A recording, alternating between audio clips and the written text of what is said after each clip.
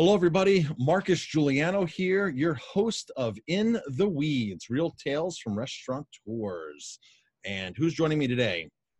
You're talking to Miguel Trinidad from New York City.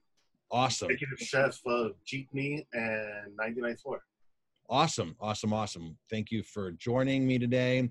Going to have a really awesome conversation here about food that's not that well known to a lot of America, but which is a very delicious cuisine, amazing cuisine. We're going to talk about how you jumped into this cuisine. So you are a culinary graduate, correct? Went to culinary school. We were talking and you dreamed of cooking Italian food, or that was your goal, was Italian food, correct? Yes, that was the first. When I graduated ICE, the Institute of Culinary Education, I thought that I would go out and change the world by cooking Italian food. And that wasn't the case. What happened, I ended up cooking Filipino food and still changing the world in my own way. Beautiful. So Filipino food, that's awesome. So you want to go Italian. You end up going Philippine to the Filipino cuisine. How long has the restaurant been in business? Well, we had two locations. Maharlika was open for 9 years, recently shut down last month. Jeepney has an 8.5 year run right now. Wow, that's amazing. And this is in New York City. We're at New York City. In New York City's East Village, the heart of it all. Beautiful. All right, so take us through this massive niche change, your career change. You're thinking you're going Italian. You end up here. How does this all happen? Well, the way it happened was, I graduated culinary school, and I went for my first line job interview. This is where I met my business partner. It was a restaurant called Lola, Southern cuisine. I jumped in as a line cook. Within 2 months, I became executive chef of the place. Just happened to be at the right place at the right time. Really didn't even know what I was doing, but the owner was willing to take me under his wing and teach me the ropes. There I met Nicole, and Nicole had this vision that she wanted to open up a Filipino restaurant, but really couldn't find a Filipino chef that believed that the food would ever be accepted or cross over to the mainstream, because it is an unknown cuisine. I mean, it's been around for years and it's known in the Filipino community, but outside of that, how do you bridge the gap between cultures and really introduce them to something that is foreign? Think of it much like when sushi first became popular. People didn't know what sushi was. It's like raw fish, I'm not going to eat that. But once people were educated on what the food is and what the culture and the flavors, it became more popular and more mainstream. That was our mission with Filipino food, was to put it on the map and really bridge the gap between cultures. That's awesome. So you rise in literally a couple of months to being an executive chef, and that's amazing. So, there's two types of people in the world: the go-getters and the ones who really need to be nurtured, pushed, held accountable, things like that. So you definitely sound like you're in that 5% of the go-getters. So that's awesome. Now you decide, okay, time to open a restaurant. Right. What's your time frame? What are your resources? What in the world are you thinking at this point? Because how long are you out of culinary school at this point? I mean, literally, I had been out of culinary school 3 months before I was, executive chef of the restaurant. I had met Nicole and we started talking about this project 4 months after graduating. Literally, within that first year of graduating, we had already begun the research and the process.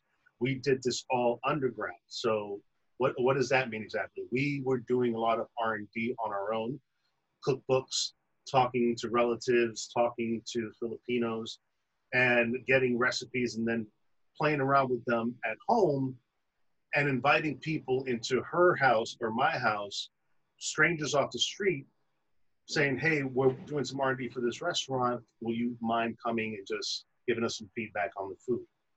And we did that for about 5 months. And this is where one of my biggest failures happened, right? Because there's a dish called dinuguan. Dinuguan it's a pork blood stew. So think of it like a boudin noir, black pudding. There's pork blood in it. it's a stew. It's a deconstructed blood sausage. And I follow all of these recipes. And when I'm following the recipe of the tea, the house smells great. And then comes the part where I incorporate the blood into the stew. The recipe called for pork blood. I went ahead and I got blood cake. When I chopped this up and dumped it into the stew, it smelled like one of those porta potties just exploded in my kitchen. And I have about 6 strangers in my apartment, right? And I turned to them and the look on their face was, was fear. It was absolute fear. At that point, I realized I did something wrong, and I told them this dish didn't work out the way that it did. But that was a catalyst to say, you know what? We've been doing this through cookbooks and through having conversations with people. I think it's time for us to actually go and immerse ourselves in the culture. So we hopped on a plane and we backpacked throughout the Philippines for 3.5 months, from the most northern point all the way down to the most southern tip. And there we met so many incredible people and saw all these different cultures in different regions and different provinces, and how the food changed from north to south, that it just inspired us to not only write a cookbook about it, but also to educate people on the different provinces of the Philippines and what the different recipes and heirloom recipes were. This is awesome. Talk about action takers. This is awesome. So first of all, you're inviting strangers into your apartment to do R&D. You're buying cookbooks, you're experimenting, and then you're like, you know what? Let's just go there and figure out what's going on firsthand. I love that. You know, I think that's the best kind of advice that you can give to any restaurateur is, even if you're going to cook Italian food, go to Italy, jump in. If you're going to do Mexican food, go jump in. People don't realize that every, like you're saying, every region, every province, everything in these countries is different from one mountain range to another mountain range. Absolutely. And it's mind blowing. You can easily set up 50 different Italian restaurants under one umbrella, with all of them having different cuisine, different Italian cuisine. So this is like, so what was the biggest thing that you found that we were missing in America? Was it the good Filipino restaurants? Was it the ingredients? Was it the lack of anybody executing it? What was missing from the Philippines to compared to the U.S. market restaurant wise? I would say it's a little bit of each column. You know, the ingredients that you find in the Philippines are very difficult to get here. A lot of the fruit, for instance, is non-existent here in New York City. There wasn't a lot of people that were doing it. You know, you had Centralon, which was the only Filipino restaurant in New York City that was a bit upscale, and they were around for, I think they had a 20-year run. But again, you know, they were amazing in what they did, but not many people knew about it, right? So we wanted to make sure that by opening up a Filipino restaurant and grabbing this niche market, we wanted to show New Yorkers, the United States, non-Filipinos, what Filipino food was. You know, you have guys like Andrew Zimmern who get on, you know, the Food Network or on a periodical and says, you know, Filipino food is the next big thing. It's not the next big thing. You just didn't know anything about it. You're finally catching up. It's been here for a while. It's like saying, you know, bolognese is the next big thing. It's been around forever, right?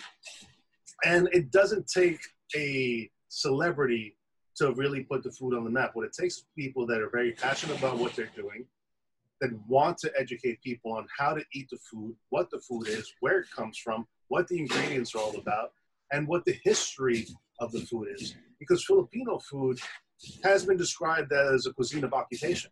You know, it has so many influences. It has Chinese, Japanese, Malaysian, Indian, and American influence. All evolve the food into one culture, into one cuisine.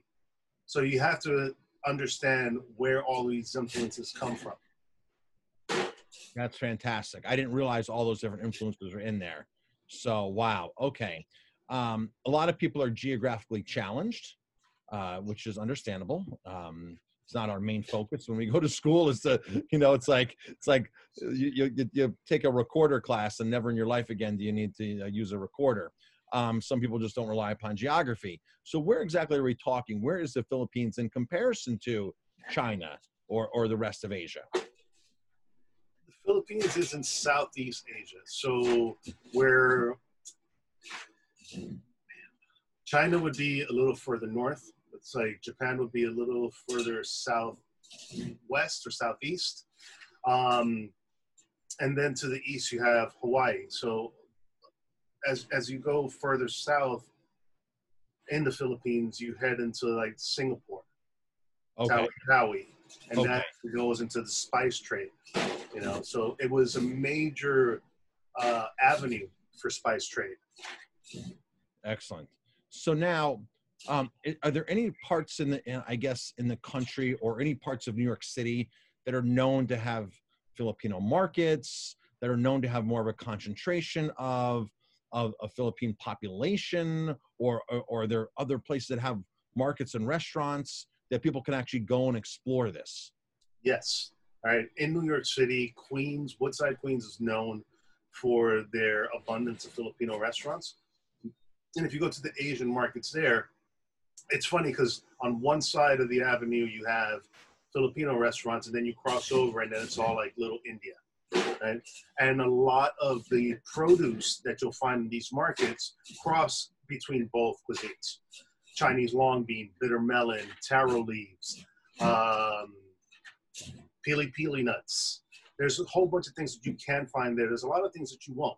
A lot of the sweet fruits you will not find at these markets, but you'll find a lot of the root vegetables, purple yam, which is known as ube, or the white mountain yam known as camote.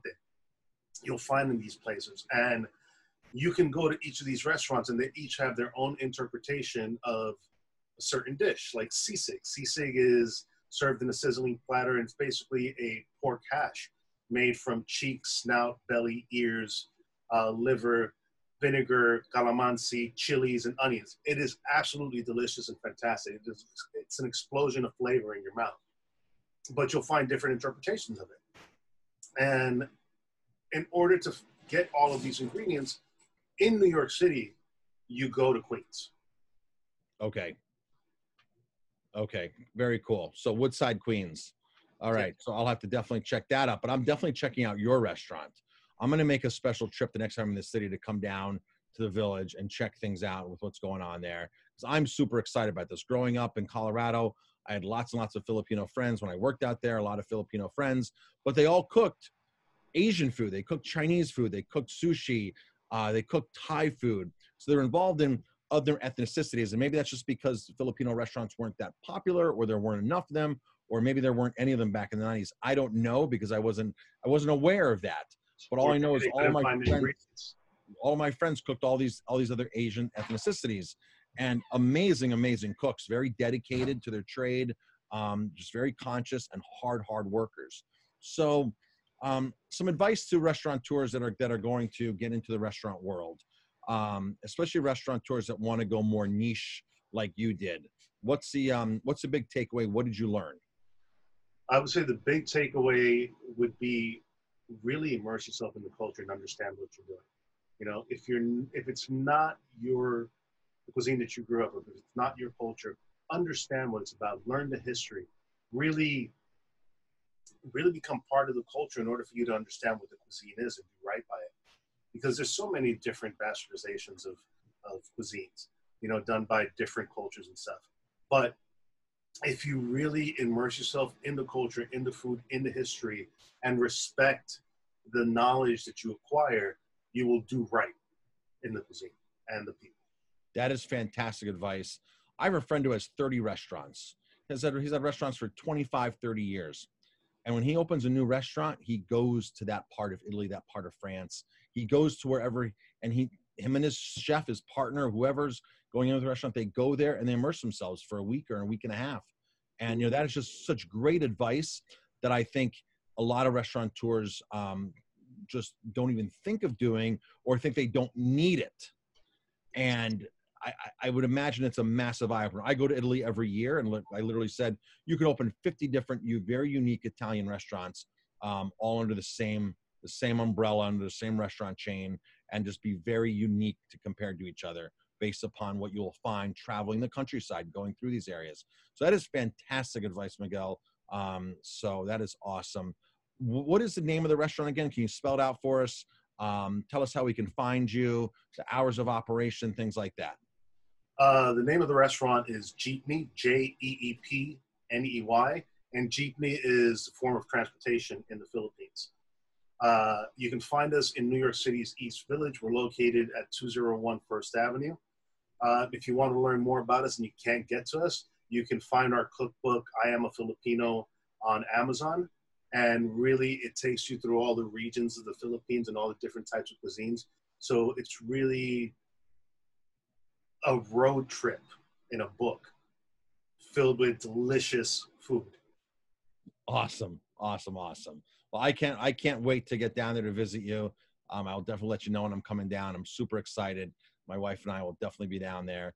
And if anybody else is in New York City and wants to try out awesome Filipino food, definitely check them out. And awesome. All right, great. Thank you very much for joining me. I appreciate it. And until our next episode, our next guest, we will talk to everybody later. All right. Thank you for having me.